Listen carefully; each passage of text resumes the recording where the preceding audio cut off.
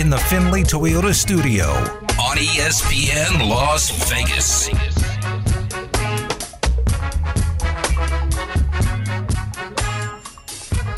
Findlay Toyota Studios, also Laramie, Wyoming, courtside here at the AA. Steve Cofield, Adam Hill, and Damon are back in Las Vegas. Full show today, actually a little abbreviated. Runnin Rebel warm-up will go down at 5:30. Runnin Rebel warm-up with John Sandler and Curtis Terry, 5:30. 6 o'clock tip, so a little earlier today, but we're all set up here getting ready for the game.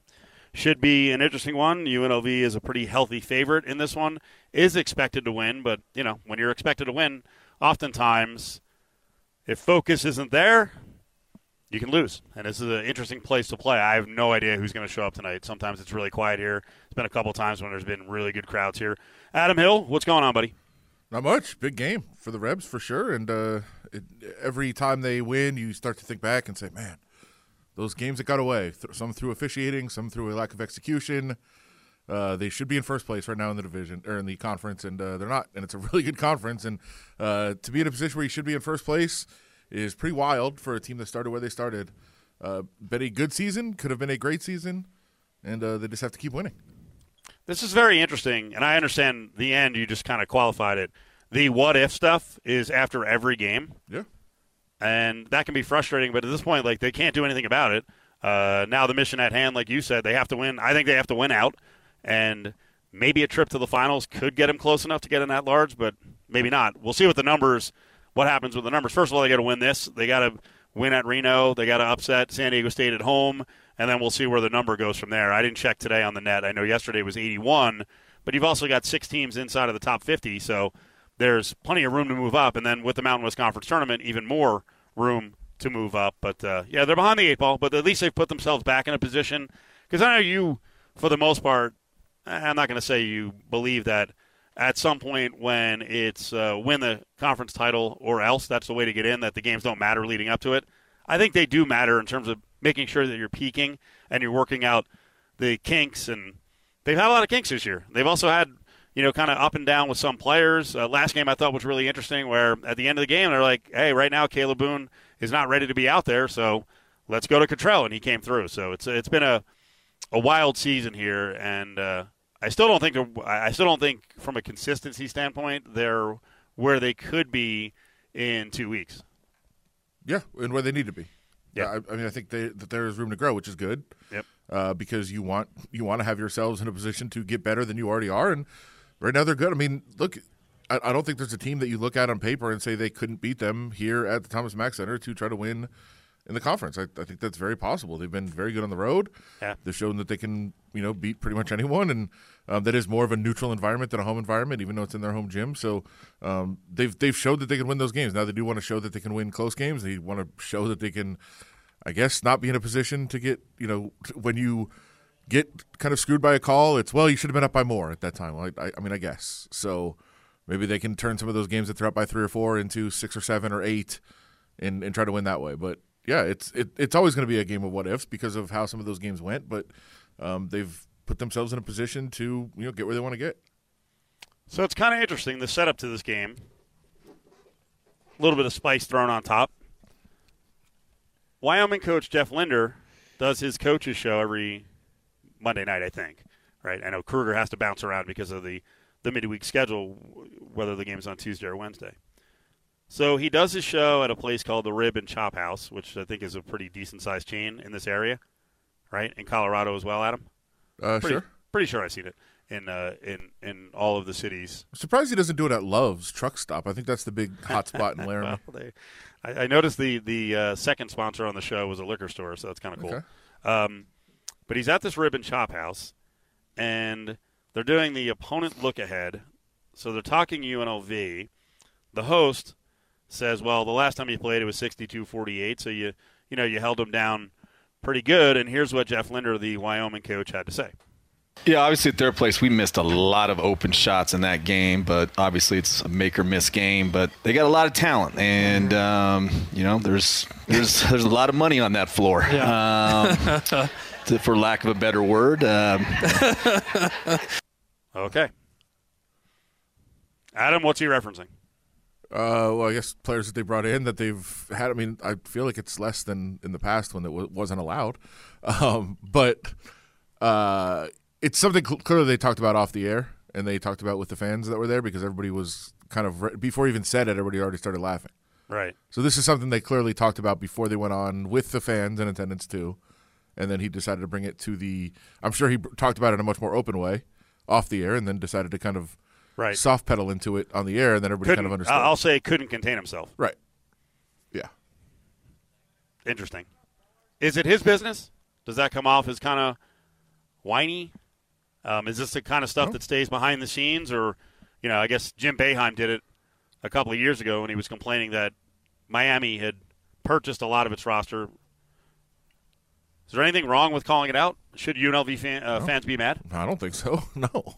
Look, when UNLV, I'm sure, I did this to some of my Kansas fans when Yale had a lead at Kansas late and it didn't quite come through. And I said, look, it's to compete at that level with the budget discrepancy that is on the floor. That's incredible. Like, you should be proud if you're able to compete with a team that spends that much money. I don't know that UNLV is light years ahead of some of the other teams in the Mountain West Conference, but yeah, like if UNLV played Kansas in the tournament, I'm sure UNLV fans would be like, hey, look, they're spending a ton of money. Like that's tough to compete with. And it's also a challenge, I think, Linder to his fans. Like, hey, you want good players? Pay. Well, I don't know if it's to the fans. I mean, the fans can take part in it a little bit. UNLV's got their one collective, UNILV, that right now you can go up and contribute money at friends@unlv.com and get into the $150,000 half-court shootout, which is going on in the San Diego State game. And for that, you get either food credit or play credit at the Palm. So the Palm is backing it. Adam, I don't think, speaks well repping the fans, because you expect common sense. And I'm not saying, Damon, that you're not smart, because you're incredibly smart. But when you heard this, what do you think? That he's jealous. They hate us because they ain't us. That's all it is, Steve. Where teams lose and they're at the bottom of the conference, they've got to find ways to try to make themselves feel good for why they aren't as good as other teams. I get it. He's trying to compensate. But, and he got a good laugh with that crowd there, all 12 of them. They had a good laugh about it. But UNLV, for there's a lot of money out there on that court. For UNLV to be, let's say, top 5 in the conference, for him to be complaining about UNLV when I think that there are other teams that, are more experienced. New Mexico spends, San Diego State spends, Boise is very open about spending. Where are they? Where are they in the conference? They're near the top. Yeah, exactly. Well, but I think there's a big discussion going back 10 years, whether it was NIL or just benefits, what the money has gotten UNLV. Sure. Because Brian Dutcher was on the other day, and I think Dutcher was going down a path. I'm not exactly sure who he was calling out, but listen to Brian Dutcher last week. I asked him if he liked NIL, and I assumed he did, the way he layers his team, and I know they have money. But he also made a comment about, putting the right guys together. No, I like NIL, and I wish I had more of it, Okay. But yeah. You have what you have, Every program has a different amount.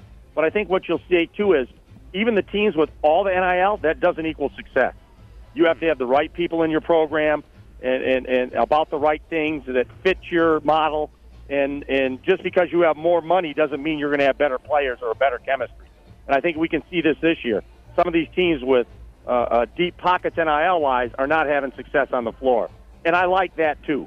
You still have to make good decisions as to who you have on your team.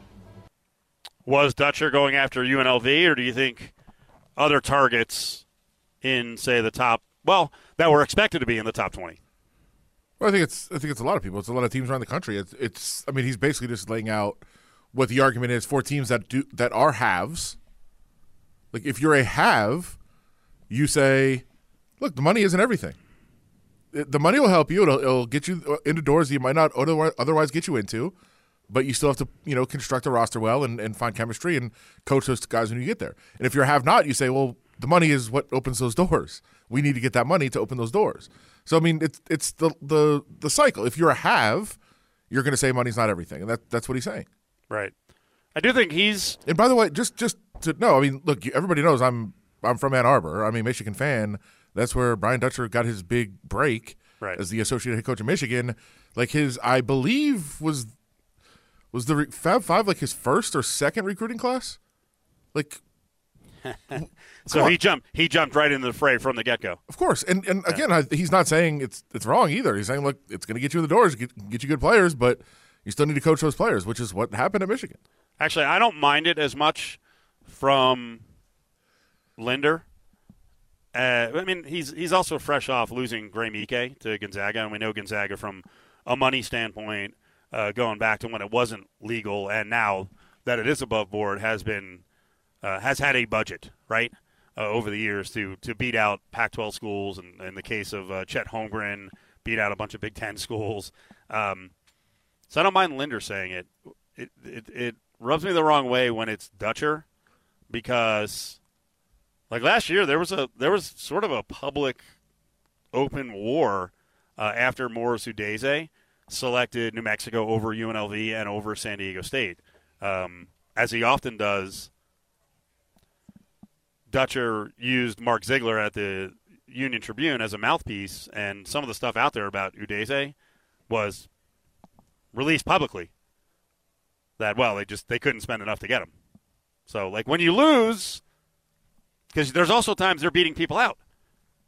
Like, when you lose in those battles, I will not accept the whining at that point. Yeah, well, he said he wishes he had more. Right in that comment. Like, I don't think he's ripping on NIL or anything else. He's saying it's good. Like, the more money you have, the more doors it's going to open for you. But like I said, he's gotten on other schools in the past, and you're right. I guess we can sort of mask this as a call out to your people that we need more money. It worked for Ryan Day, so but yeah, I don't know. The whining gets a little bit incessant, and everyone tends to do it, but they don't do it publicly like Dutcher did last year through Ziegler, and how Linder just did. On the way back, we're going to have Curtis Terry as he's with us here at the set in Laramie. We'll get a little more preview of the game. We got Josh Jacobs news, or at least rumors, and we got more of those likely reports to judge coming from Adam Schefter. Whaley, who now 6'5", but when you see him tomorrow, he's 6'5" and all 260 and probably about 5% body fat. Plays a lot taller than he is, and then you got the other Boone inside at 6'10". So they got a lot of size and length and athleticism. Coach Kruger's done a good job of they keep things really simple, but they play to their strengths, and probably what you see defensively is that their discipline and effort is at another level than probably what it's been in years past. And welcome back to Cofield and Company on ESPN Las Vegas. Back here live at our set in Laramie, Wyoming. Laradice, a little snow overnight. Curtis Terry, one of the voices of the Rebels, of course a former Rebel, is here with us as we're going to break down the game tonight, which is a 6 o'clock tip. On the way back here, Jeff Linder, the coach of the Cowboys, talking about Rob Whaley. He's made an impression. He was talking about just how big and powerful he is at 6'5" and 260. Yeah, man. Rob's his physical frame speaks for itself. He's got great size, obviously great strength. He's got just really light feet. He's very athletic. He's very agile for a guy that size. You think he almost should be playing for Coach Barry Odom on the football team. Now I'm at UNLV, but his footwork, his ability to move, obviously his ability to get off the ground and elevate.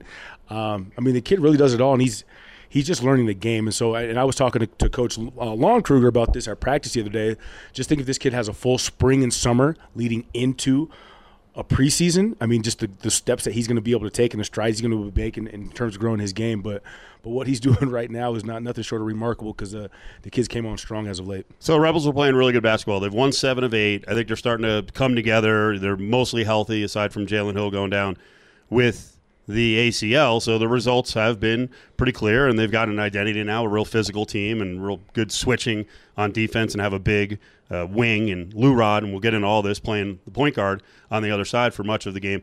Jeff Linder did his local coaches show right up the road at a rib and chop house, and I thought his comments here on what happened last time, and he quickly transitions to some odd mention of how the UNLV roster has been put together. Yeah, obviously at their place, we missed a lot of open shots in that game, but obviously it's a make or miss game. But they got a lot of talent, and there's a lot of money on that floor. Yeah. for lack of a better word. Okay, that's interesting. That's the kind of stuff you hear behind the scenes. Jeff Linder pointing out that there's a lot of money on the floor for the Rebels. Your thoughts as a guy who covers the program and a UNLV grad? I mean, I'll start by his first comment about they missed a lot of shots. I mean, obviously they did. I think the Rebels held him to 16% from three, but I think that was more so really, really good defense in limiting what their guards could do, and their guards is what makes that team go.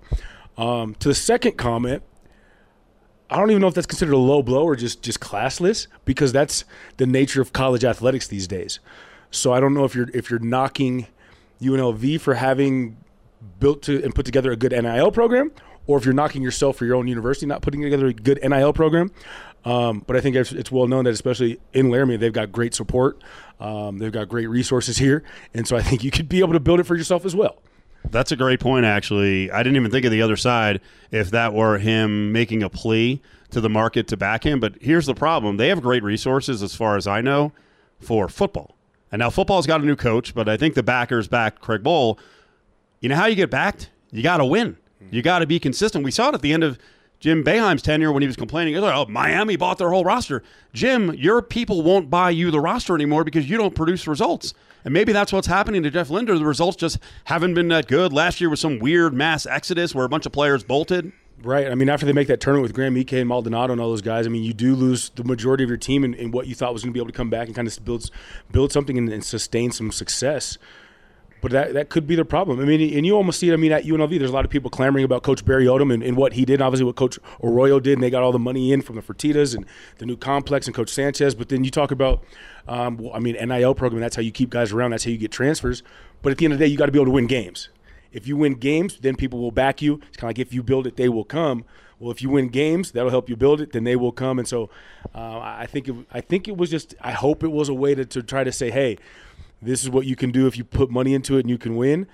But at the same time, maybe you need to do that here. But regardless, you still have to go out there and develop your players and come out there and put together a game plan and execute and play. I don't believe that it was a play. I believe that there are coaches all around the country who don't have NIL and look at other rosters and they're jealous and they'll say it out loud that, hey, they've bought a lot of their team. Well, it's all above board now. Right. And I don't think that UNLV should have to apologize for trying to keep up with the Joneses to a certain extent in this new system. No, but then I think there's also teams across the country that you go out there and do that, but they don't win. So I think it's a very slippery slope. You've got to be able to go out there. You've got to be able to not only get the backing and have the financial support for your NIL and for everything that you're doing, but then you got to go out there and have the guys that can play, and you got to have the guys that are mature enough to be able to say, hey, I'm getting this money, but then that means I have a responsibility to back up and play it.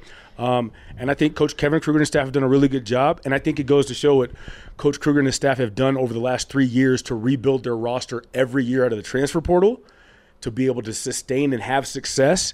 And now especially as of late, it's coming to fruition, winning 7 of 8 and being a game and a half out of first place in the conference. One last thing off the comments by Jeff Linder on his coach's show.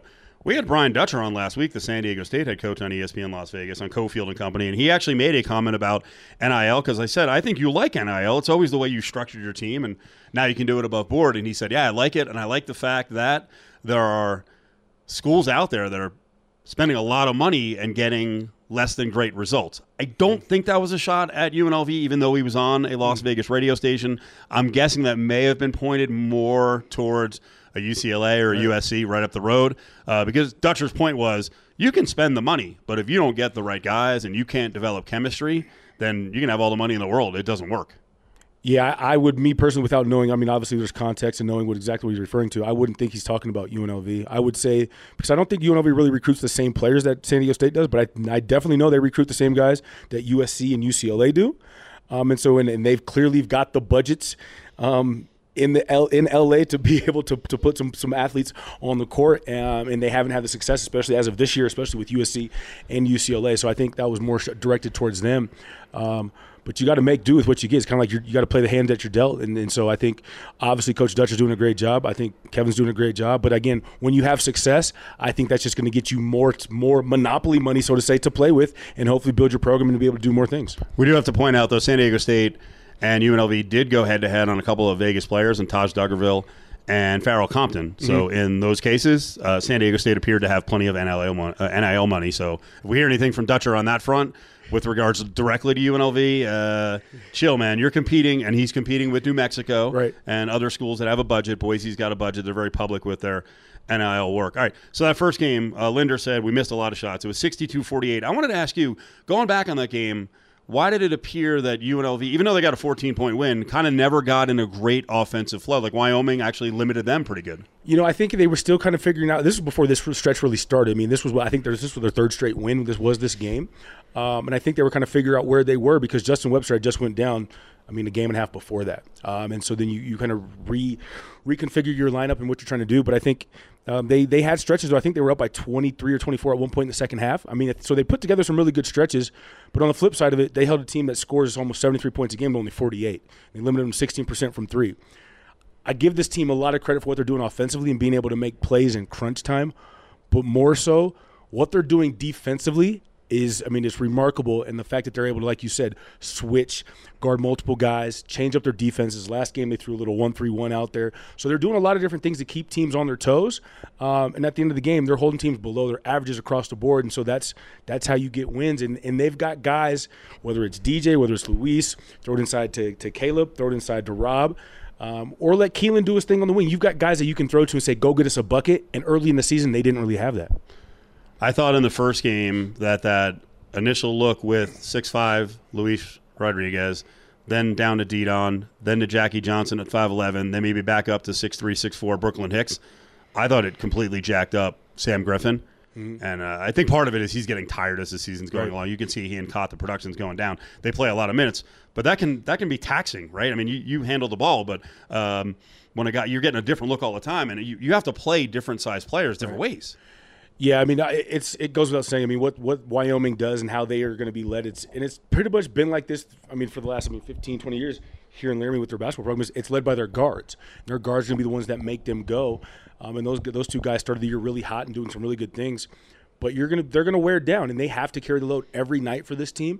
And I think it's a matter of that. But then you mentioned if you've got to get picked up full court by Luis, who's big and physical, or Jackie, who's small and lightning quick, or Brooklyn Hicks is probably the all-around best athlete on the team that is super fast, super strong, is long and rangy. You're getting something different every time, and so you can't get into a rhythm because every time you get an outlet or you look to get space to get the sideline, get an outlet, you look up, you don't know who's going to be guarding you. There might be someone in your jockstrap. There might be someone backed off. So you've got to really figure out how to attack that, and I think that causes some mental struggles as a point guard because that's the hardest part is getting the ball up the floor and getting your offense initiated, and if you can't do that cleanly, you're going to struggle. Curtis Terry's with us at ESPN Las Vegas at the set here in Laramie. Tip-off is 6 o'clock on ESPN Las Vegas. Runnin Rebel warm-up goes at 5:30. I still think offensively there's plenty of room for improvement. I think, I'm hopeful there is improvement. I really think one of the key guys is Caleb Boone. Because right now he's become a little bit unpredictable in terms of what he's going to do when he gets the ball and he's doubled. And the dribbling stuff, the league has figured out. Like if he wants to take 5 or 6 seconds to make a move, it's probably not going to happen because everyone's coming in and slapping at him. Yeah, and I think you made the point at the last game is when he catches the ball, he's being patient in terms of seeing that double team, which is great. So that way he can see where it's coming and make the right play. The one thing that I think this is going to be a struggle, and it definitely was in the last game, is when he catches too far off of the block, you can see the double coming. They have farther to come to double you, but then also you have further to attack to get into your scoring zone. And so when he has to take 3, 4, 5 dribbles, that's when he's usually having some troubles. They're getting there, they're slapping down, they're getting deflections, and he's unsure of where to go to make that next play. So if he can establish deeper position, maybe a step off the block to catch, they're going to double quicker, but I think he'll also have a chance to attack quicker and be able to score, to finish and score more effectively. But he's made such strides, since the game when they really started double teaming him at Colorado State that first time. That second half, he didn't know what to do. He was a deer in headlights. But since then, he's been able to make really good plays. He's absorbing it, stepping through. And so I think he's getting better. But the thing that makes it easier is you can't help off as many other guys now because guys are starting to feel more confidence and stepping up and making plays. Well, and it was comforting in the last game that with Whaley down and Caleb kind of playing out of sorts so they could still go to the bench and Cottrell still has something left. And he came in and had some intent and I thought the other big key, and I think it's going to be the key down the stretch, it's going to be key in the Reno game, it's going to be key in the San Diego State game. Nothing at the rim on defense can go unchallenged. I thought they challenged so hard against Colorado State. Like Joel Scott and Cartier, it looked like had layups and easy tip-ins and finger rolls, and nothing worked for them because guys were active. Yeah, and that's the biggest thing. And you got to give Isaiah Cottrell credit because his minutes have been inconsistent and up and down. I mean, obviously he started the season starting, came off the bench, played minutes. I mean, there was a game when he missed a game because of a foot injury. But I think since then it's been up and down. But the fact that he was pushed into that lineup when Rob went down and played, 10 really good minutes late in that game to deflect, to defend, to get extra opportunities offensively for his team. That just goes to show that the kid's he's still invested and hasn't kind of checked out. But you're going to need everybody throughout this roster the rest of the way to make the run that they want to make. But it does. You have to contest everything at the rim, especially against the teams like you mentioned in finishing in conference. You have to, especially if you're going to be in foul trouble. And it almost goes to show, like, one thing I say is, like, Luis Rodriguez, his activity on the defensive boards is something that can't go just unregarded because he's being active. He's getting a deflection and tipping away from somebody so they can get that possession and not give up on a second chance opportunity. So, like, those types of plays, when Keelan flies in, when Ice is there and gets a deflection, the little things are what's going to help win this ball game. And on the course of the season, you've seen a lot of times the little things are what lost this team a couple ball games. Wyoming's right around 500 in the conference. There's no pushover up here. It'll probably be a quiet gym. It's a challenge, but it's a game that UNLV can't afford to lose because tonight around the conference, Boise's at Air Force, Utah State is at Fresno. San Diego State hosts San Jose State. I don't see an upset in that group, although we just had Air Force knock off New Mexico. So those teams are going to keep winning. And then a very key game right in that range where UNLV is. What do you think happens with Nevada on the road at Colorado State and obviously CSU coming off the loss against UNLV? I don't know what's going to happen because you can't predict anything with this conference. Air Force going down to the pit the other day and getting a win. Obviously, I know what I want to happen. You want UNLV to be able to continue to climb these ranks. But the one thing I do know is we'll see kind of what happens in those cases, and I guess it's almost good that the Rebels kind of play the early game in those situations so we can see what kind of plays out afterwards. But the Rebels have been really, really good on the road, and surprisingly so because this team it's not put together to kind of win that way when you look at it on paper, but these guys get better when they go on the road. And I don't know if it's kind of that bunker mentality, but these guys enjoy getting along. They go on the road, they have fun, they relax. But they're a tighter unit when they go into these environments, whether it's a hostile environment or whether it's a funeral home environment where it's deadly silent, but they figure out a way to win and they make enough plays, and they've just become a really tough, resilient group.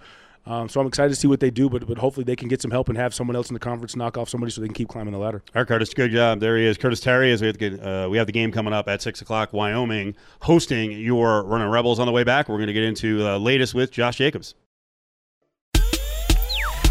It's Cofield and Company on ESPN Las Vegas.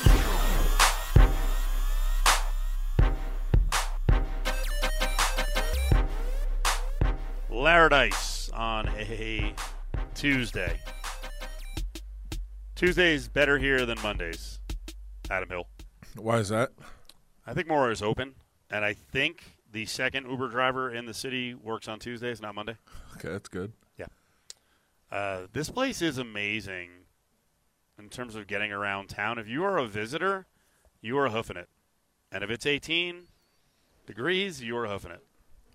Is it 18 degrees? It's 18 degrees. It snowed overnight. It's not hellish, but then the wind kicks up. So I don't know what the wind chill is. And again, not complaining, just giving you a take or some things that happened on the road.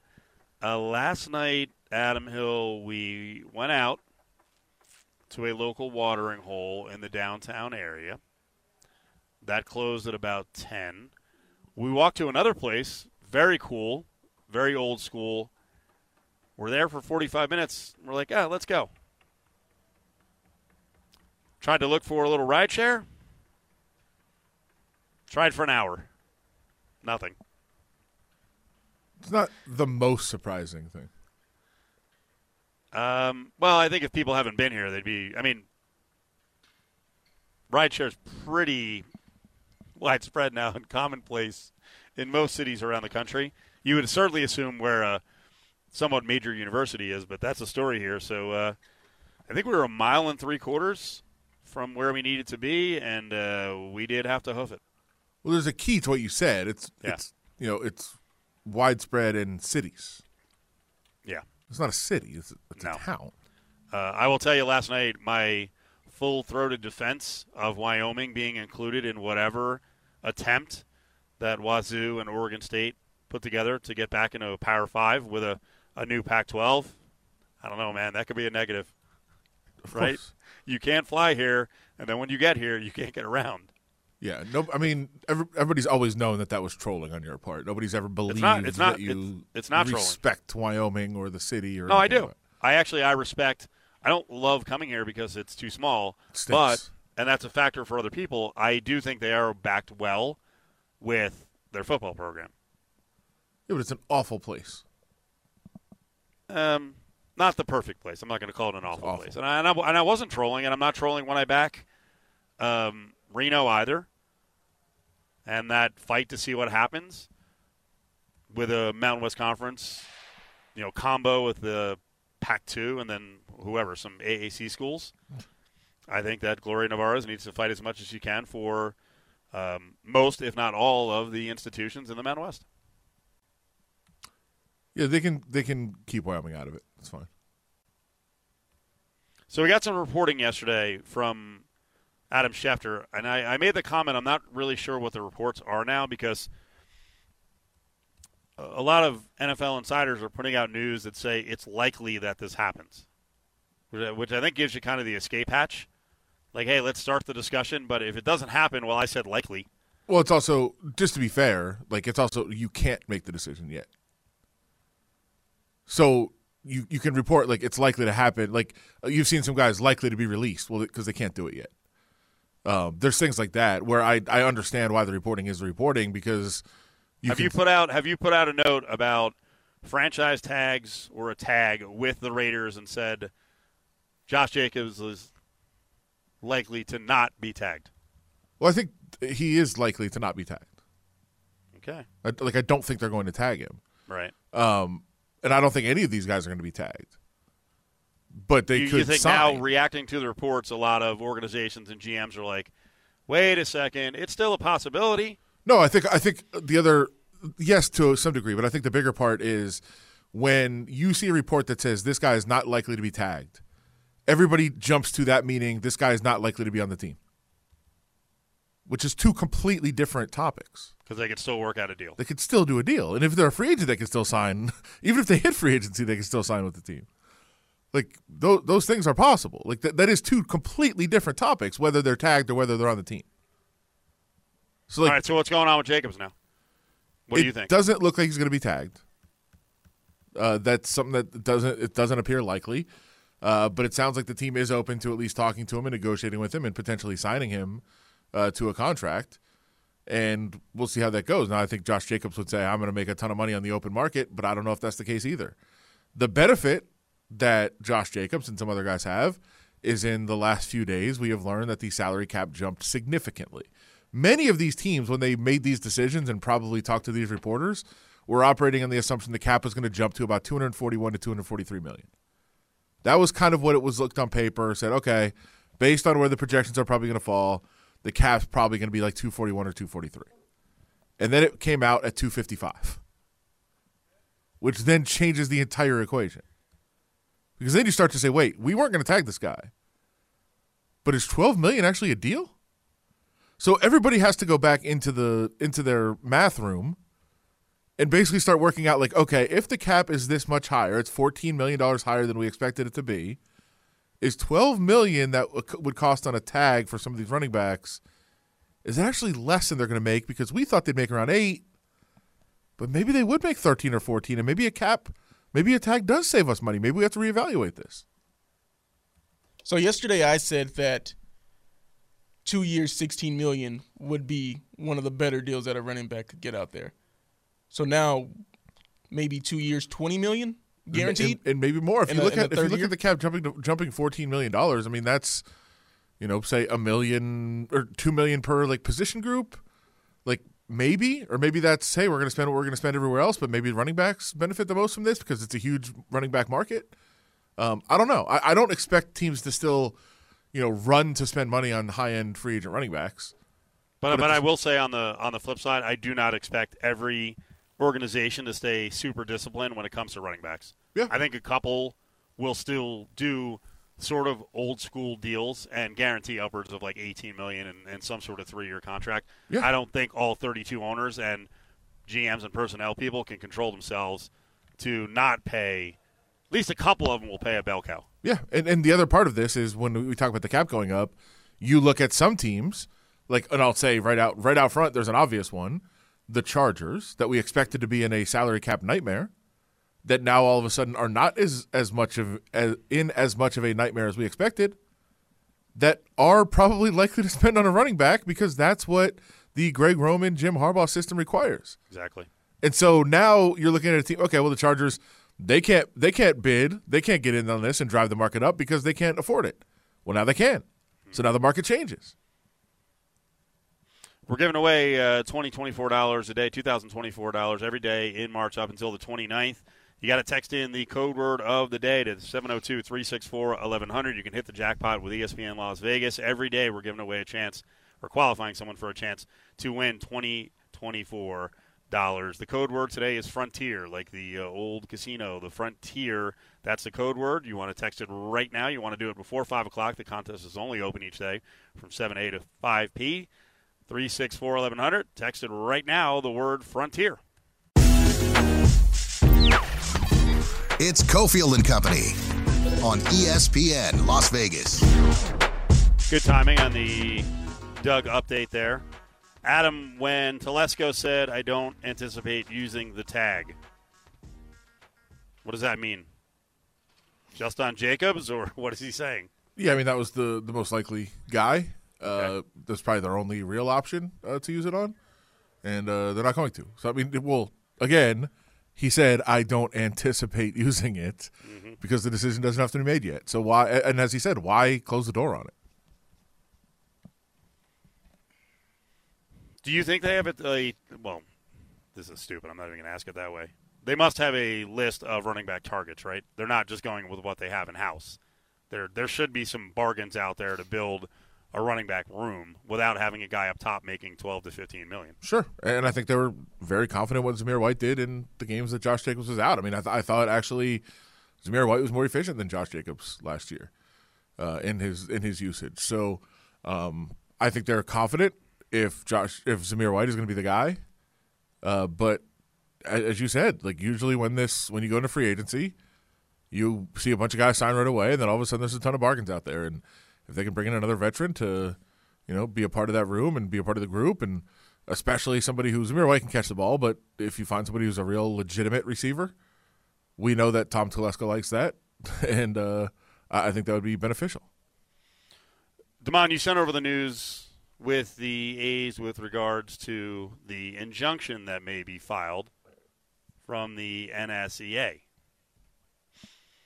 Yeah, why was this titillating for you? Because I want to see where it goes. I don't know if this has any legs to stand on, but the Nevada State Education Association, they're trying to sue the state Senate to overturn, the money that we're giving the A's. Yep. So it's just good to see somebody doing something. Saying it's unconstitutional. Beyond that, Chris Daly, the Deputy Executive Director of Government Relations with the NSEA, that's a long note on a card, he said, we're not relying on John Fisher's ineptitude to kill this deal. Right. He said it doesn't hurt. When we finally kill the Tropicana deal, it will be a combination of these Oakland A's fans, which, by the way, he showed up at that big fan fest in Oakland over the weekend. He said it'll be a combination of these Oakland A's fans, efforts at schools over stadiums and strong public schools, and John Fisher's ineptitude. Yeah, that's part of it.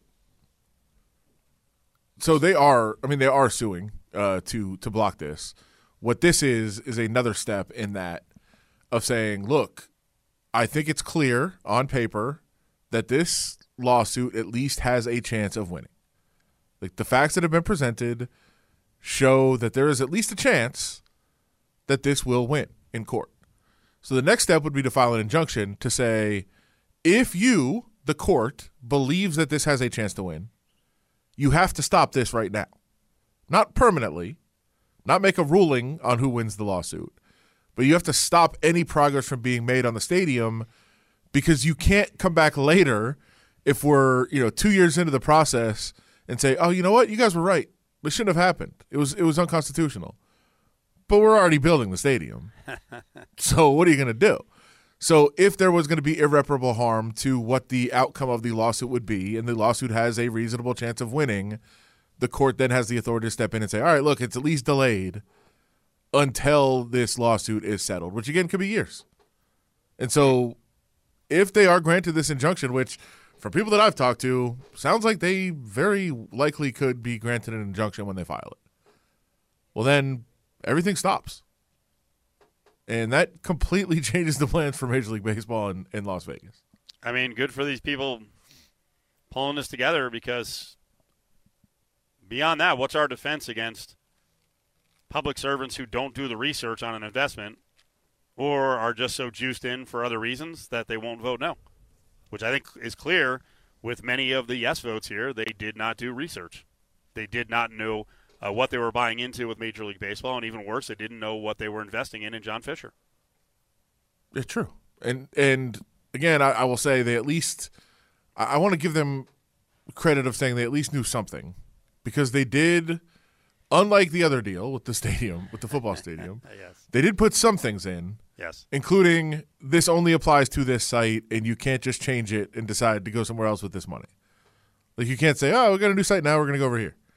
Like, you have to at least build it in that exact site, and if you were to change it to, say, the festival grounds or the Rio property, you'd have to go in front of Congress again, and I don't think at that point it would work.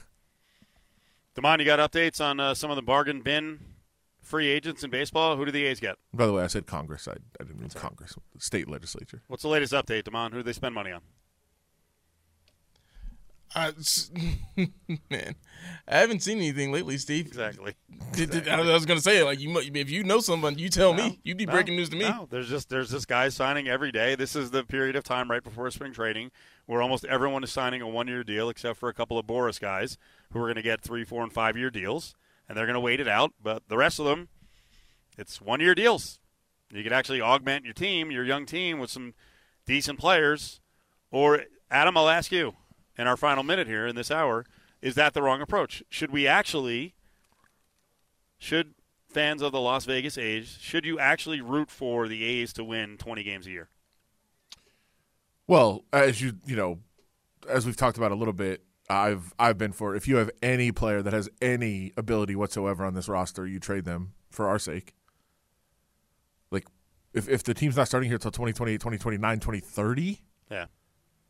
I just want all 18-year-old kids who might be playing well at 24 years old when they come here. Baseball did put in some safeguards, which they had to make sure that you try to compete, and if you don't, then guess what? Rev share ends.